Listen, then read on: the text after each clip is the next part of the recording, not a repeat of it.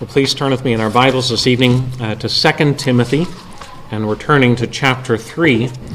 We have been working through Paul's letter to Timothy in our evenings together, and we're coming to the third chapter this evening and looking at verses 1 through 9. In the church Bibles, you'll find this on page 996. 2 Timothy chapter 3 at verse 1.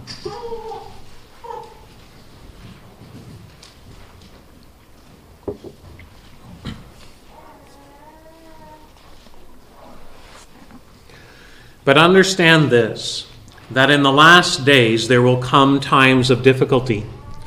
For people will be lovers of self, lovers of money, proud, arrogant, abusive, disobedient to their parents, ungrateful, unholy, heartless, unappeasable, slanderous, without self-control, brutal, not loving good, treacherous, reckless, swollen with conceit, lovers of pleasure rather than lovers of God, having the appearance of godliness, but denying its power. Avoid such people. For among them are those who creep into households and capture weak women, burdened with sins and led astray by various passions, always learning and never able to arrive at a knowledge of the truth. Just as Jannes and Jambres opposed Moses, so these men also oppose the truth, men corrupted in mind and disqualified regarding the faith. But they will not get very far, for their folly will be plain to all, as was that of those two men. What do you think of when you think of the last days? Maybe our mind turns to some imagery of cataclysmic disaster, some cosmic disaster in the sky, in the heavens. Maybe it is some world-ending threat. But as we come this evening to Paul's letter to Timothy, you'll notice that Paul here is giving Timothy something of a depiction of what to expect in the last days. And as he's telling Timothy of what to expect, you'll notice that he is contrasting two forms of love, two different loves. There is a love of self, and there is a love of God. And he is telling this to Timothy so that Timothy can make sense of his situation. Timothy, you remember that Paul has already told him that there are people that have been led captive by the snares of the devil, that they have been led into traps by Satan himself there at the end of chapter 2. And this is something of the situation in which Timothy is finding himself. There are false teachers all around him. And so as Paul is writing to Timothy now, he's impressing upon Timothy how it is that he should understand his own situation. And this evening we want to look at these verses of chapter 3, and we want to really contrast these different forms of love, these different lovers. There are those who will be lovers of self, and there will be those who are lovers of God. And we want to look at these verses in those two thoughts. Well, first we want to think about this idea of lovers of self. Paul writes, "But understand this, that in the last days there will come times of difficulty." When we hear the word last days, even people in the church can think that what is being meant here must be something in the far distant future. That what Paul is talking about here is something right before Christ returns. Because the words last days sounds like the imminent return of Christ will happen exactly after those days. But when you look at the whole of Scripture, when you see what Paul says elsewhere and what the Bible teaches elsewhere, the language of the last days is not something strictly in the future. And it's not something that is talking about the days right before Jesus returns, this small window of time. But rather, Scripture describes the last days to be referring to the time period between Christ's first coming and Christ's second coming. Between when Christ came into this world born of the Virgin and when Christ returns to this world to judge this world. That whole age is described as the last days. You see this, for instance, when you turn to the book of Acts. On the day of Pentecost, you remember that the Spirit was poured out on the disciples and people were speaking in tongues. They were speaking in the languages that people could hear and understand what the message was being in their own language. And people were saying they're drunk on wine. And you remember how Peter interpreted what was happening. He said, this is what the prophet Joel would say. That Joel in his own prophecy said, in the last days I will pour out my Spirit on all flesh. Peter could not appeal to that prophecy unless he believed that the time that he was living in 2,000 years ago was part of the last days. On the day of Pentecost, the Spirit was poured out. What Joel said, in the last days I will pour out my Spirit. And so Peter could say, this is that. We are in the last days. And we have been in the last days since Pentecost. But another passage that bears witness to this is in the book of Hebrews. You remember the book of Hebrews begins that God has spoken to our fathers in various ways, at various times. But in these last days, God has spoken to us through his Son. Hebrews is contrasting everything that preceded Christ with the time of Christ.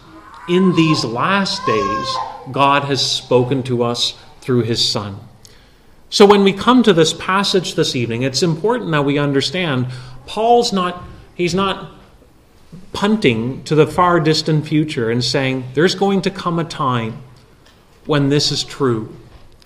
Rather, what Paul is saying is, Timothy, you faced much opposition in Ephesus.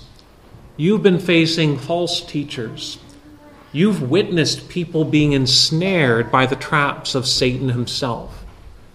And Paul is saying, Timothy, this is what is going to be happening throughout this duration of the church age. That there will be times of difficulty. This isn't going to end. There will be hardships for the people of God. There will be suffering in this life. And so Paul is actually painting a picture of what the life of the church, what the life of faith looks like. It will be marked by times of difficulty. It's not just difficult, but there will be difficulty. And here, Paul is explaining why. In these last days, there will be times of difficulty, for people will be lovers of self. Now, maybe you're sitting here thinking to yourself, that doesn't actually sound like a bad thing. Isn't it important that we care for ourselves? Shouldn't we be concerned about our own well-being? Isn't that common sense that we should be caring for ourselves? But Paul isn't talking about just caring or concern for our well-being, taking care of ourselves, when he uses the language of lovers of self. He's not just saying concerned, but rather he's really giving an assessment. That a lover of self is talking about, it's an assessment or an evaluation as to what is the greatest love that shapes their life. We are human beings. We instinctively give expression to love. By love, we are cherishing something. We are saying, this is valuable. This is something precious. This is something that should be treasured and cherished. And so we love all kinds of things with varying degrees of commitment or importance. We may have a certain food that we love. We have also family that we love. We may have hobbies that we love. There are different intensities of love, but there is going to be something overarching our life that is shaping the direction of our life, something that has has a power behind it that is moving us. And whatever that overarching love is in our life is forming the direction of how we live. That is our greatest love. And so when Paul says in the last days there will be people who are lovers of self, what Paul is trying to say there is that there will be people who their greatest love in life, they set their greatest affection in this world, what they say is most worthy of their loyalty and their devotion is actually to be bent in back on themselves. That what they are most attracted to, what they are most committed to, is themselves. That love is something that is to be given to another. It is to be expressed in delighting in someone else. But that what will characterize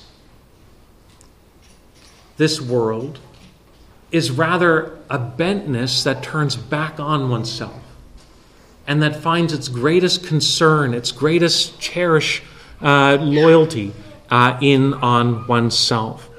So Paul here isn't just talking about being concerned or of self-care, but rather he's talking here about what is the greatest love that we have. In fact, as you read through this whole passage, you'll notice that what Paul is really concerned about, what he's really working over, is this idea of the direction of our life. Or we might say the misdirection of our life. Because you'll notice that in this big long list of 19 items that he describes, it both begins and then it ends with direction. He begins by saying, in these last days, it will be times of difficulty. Why? Because people will be lovers of self. That's the direction they're going in. They're bent in on themselves. Rather than, at the end of the list, he comes back to rather than lovers of God. Instead of loving God with all of their heart, soul, mind, and strength, they will be characterized by loving themselves. And that is part of the fallen condition of humanity. You see that again in the very list that he gives. And so when people do not love God with all of their strength, with all of their heart, people don't stop loving. We continue to love. We just direct our love somewhere else instead. We are unavoidably going to love and cherish something. And those who don't love God are going to be turning their love to another source. They're going to be directing it somewhere else. So Paul here is talking about this dynamic, this characteristic of fallen humanity. They will be marked by a sense of loving themselves. And everything else in this list is really unpacking that. What does he mean when he says they will love themselves? What does that entail? And as you read through this list, you start to see the implications or the outworking of this love. When someone is most consumed with themselves, when their greatest love is themselves, these things start to come to the surface. We see these features start to manifest themselves in our lives. And he starts to highlight them. They will be marked by lovers of self. They will be lovers of money. Wealth and success mean much to them, as does being a lover of pleasure. If they're bent in on themselves, then whatever pleases them becomes most important. They are people who are consumed by these things. So it is something that has an enslaving effect, because they start to looking to pleasure more and more to satisfy them. They look to their wealth more and more for their meaning and security and success in this life. It is something that they are under the power of, something that they commit themselves to. But not only is this enslaving, but it's also destructive. Many of these descriptions that Paul gives in these verses have the deterioration of relationships being spoken of. Notice what he says. He says they will be marked as being proud. They will be marked as being arrogant. if my greatest love in life is me, if I'm most concerned about me and about my own wants, then everyone else goes down. If I hold my own interests above others, then I start to look down on the needs of my neighbor. I begin to have an arrogance that I'm more important than you. I begin to act very proud that I am better than you. I begin to have this mindset of being irreconcilable with you. If you're not for me, then I'm against you. We begin to have this mindset of being heartless, unfeeling, in other words. I'm more concerned about me, and your issue has nothing to do with me. These are all signs of the breakdown of relationships. Children will be not concerned about honoring and obeying their parents because they're more interested in their own needs and getting their own way. Do you see how these relationships are being torn apart? It's like a steamroller, really. When you go out on the roads and you see that they're building new roads, they have the asphalt down on the road, and then a steamroller goes over that pavement and they flatten it all to make a nice smooth surface. But in a similar way, the person who's bent on themselves is flattening everything else so that only they are still standing. This is ultimately the be-all and end-all. And so a lover of self is someone who becomes enslaved to their desires. They become lovers of money. They become lovers of pleasure. But more than that, they begin to destroy, like an acid, the relationships that they have. They speak slander against others. They become people that are abusive towards others. They lack self-control in the way that they go about living their lives because they are consumed with self. And so Paul here is saying, do you see what happens when we elevate ourselves in an inordinate way? When we're living for ourselves, it should cause us to look at the fruit of that lifestyle. We become consumed with our own interests. We elevate ourselves over others.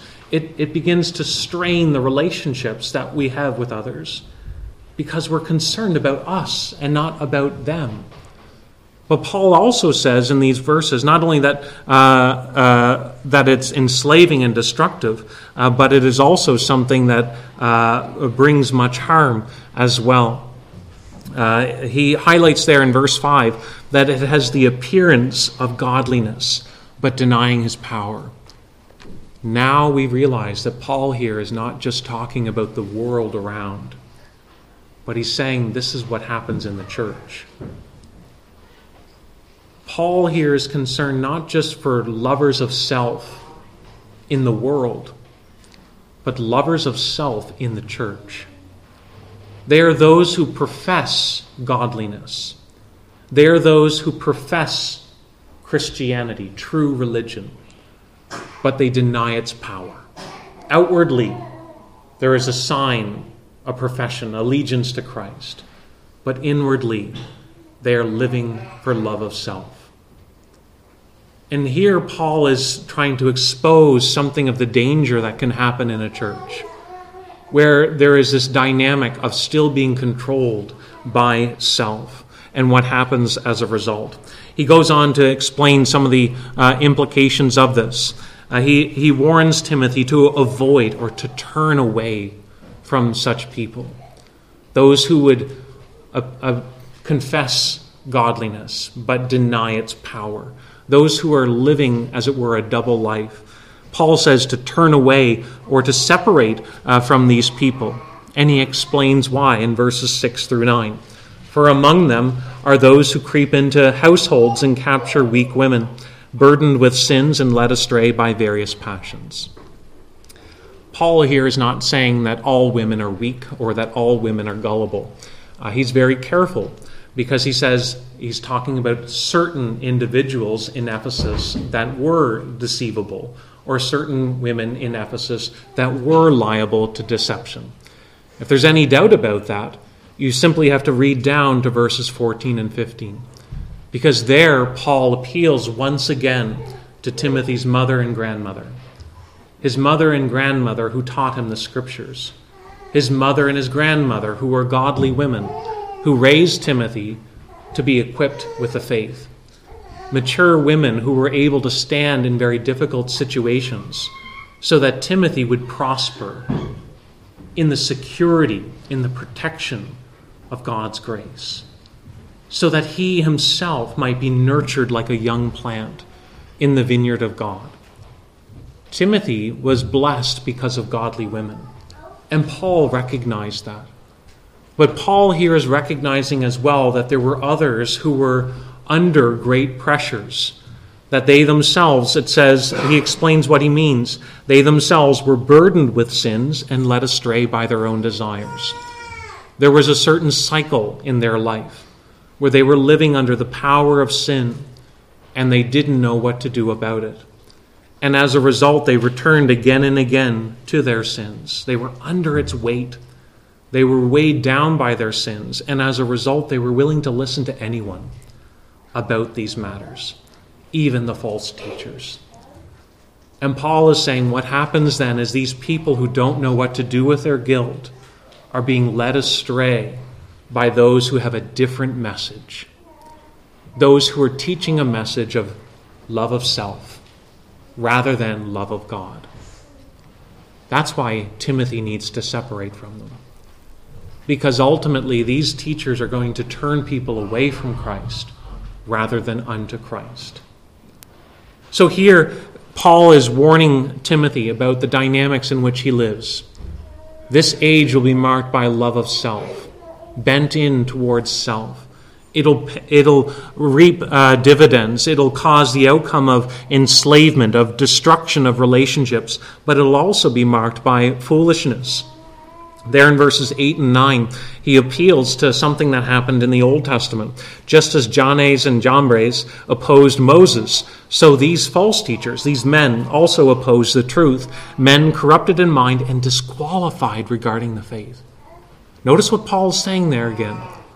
These people have been removed from the church, the visible institution of the church. They have been people who have been disciplined. They have been disqualified, and yet their influence continues to leak. And there's a danger associated with that. And so here Paul is warning that what they're doing is just like what happened in the Old Testament. When Moses appeared before Pharaoh, Moses was to be as God before Pharaoh. That he was to be the voice, the mouthpiece before Pharaoh. And he was commanding Pharaoh to let God's people go. And Jewish tradition doesn't names these servants of Pharaoh, although the scriptures don't.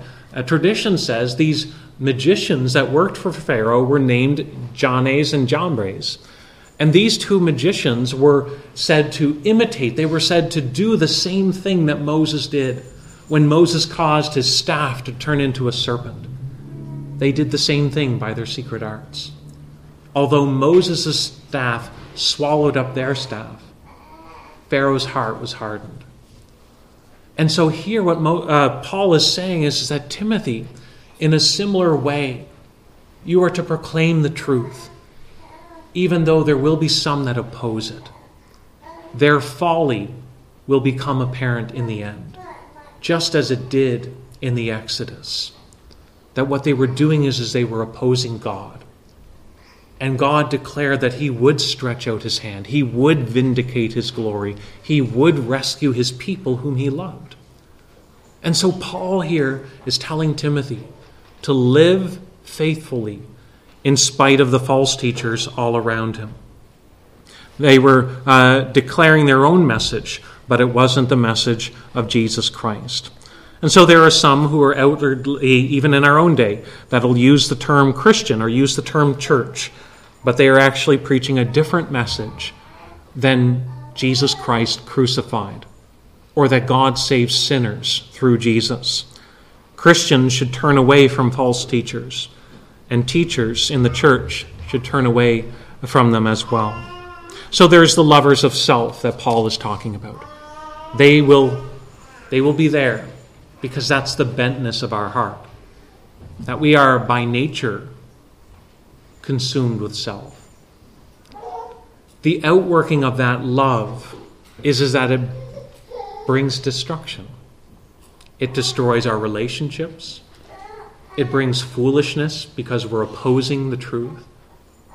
But also it enslaves us as well. But if we're not to live as lovers of self, there must be something greater to live for that would prevent us from being enslaved, that would free us in such a way that we could still love our neighbor as we ought to. And ultimately, the Scriptures teach us that it's a love of God that will do that. That we are to set our affections on something greater than ourselves. There is something greater than the creature. It's the Creator. That He is worthy of all of our affections. That we are called to love the Lord with all our heart, soul, mind, and strength. That this is ultimately freeing.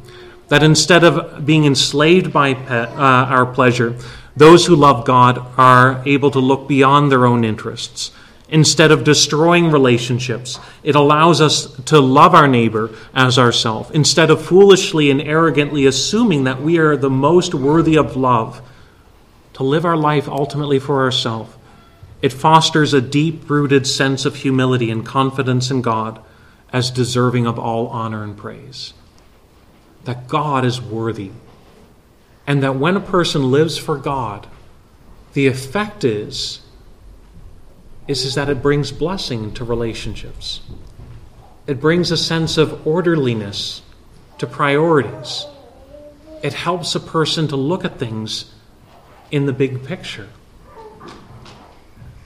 But what Scripture celebrates is that not only is God ought to be loved, but that God is lovely. That's what the good news is. That God who is God who loves. That the Scriptures teach us that God so loved the world that He sent His Son into this world. That the Son of God took on flesh in order to take proud, arrogant, and disobedient sinners unto Himself and to make them lovely. The Scriptures celebrate that there is no greater love than this, that one should lay down his life for his friends. And so what is more worthy of our love than one who has loved us? What is more worthy of our affections than one who is infinitely great and who is entirely loving Himself? Peter tells us on the day of Pentecost that God's love was shown by sending His Spirit to change the hearts of sinners so that they would be enabled to respond to God's grace. It is a work of the Spirit that causes lovers of self to become lovers of God. Romans chapter 5 says God's love has been poured into our hearts through the Holy Spirit who has been given to us. Notice how Paul uses that language. God's love has been poured into our hearts. By receiving the Spirit, it is producing a new love. It is producing a new affection. That instead of being consumed with ourselves, we see something infinitely greater. And now with the psalmist we want to say, not to us, but to your name be the praise. There is only two ways to live your life. There is a way of living that celebrates the love of God, and there is a way of living that is consumed with self. That everything ultimately reverts back to my will be done, my interests, my desires, or the celebration that God's will is good and right. Where are we at this evening? Are you living as a lover of self? Or can you say, by God's grace, I'm a lover of God? That God loved me and gave Himself for me, as Paul says. Can you say that? We can talk theology. They could talk theology in Ephesus too. The false teachers could talk theology. But the question was, who do they love? Paul had to put people out of the church. People had to be excommunicated because they were ultimately leading people away from a love of God and turning them to a love of self. Do we love God? Or are we listening to a message that is ultimately consumed with ourselves?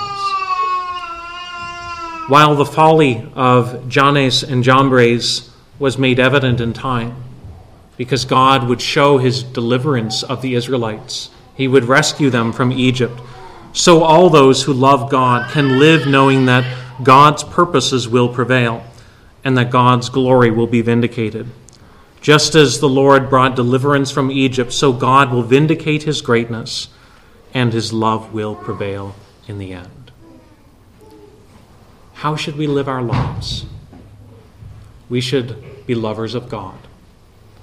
We should be lovers of God, but that happens by the Spirit's work, causing us to see what God has done in Jesus Christ, sending a Savior to deliver proud, arrogant, disobedient, those who lack self-control, those who are irreconcilable, those who are divisive, those who have torn apart relationships, those who have lived lives consumed with self, which we all do day by day, and instead makes them into a people that at the end says, to God be all praise. Let's pray. Heavenly Father, we do pray that as we think over these words, that they would cause us to examine what it is that we cherish most of all in this life. We pray, Lord, that we would be directed by your Spirit, that by your Spirit the love of God would be poured into our hearts, and that we would cherish and value and celebrate the Lord Jesus Christ, the gift of God towards sinners. So go before us, we pray. Help us, Lord, to be discerning, recognizing that the love of self is something that creeps in and is a message that can draw us away from you. We pray that we would be people who cherish the truth. In Jesus' name, amen.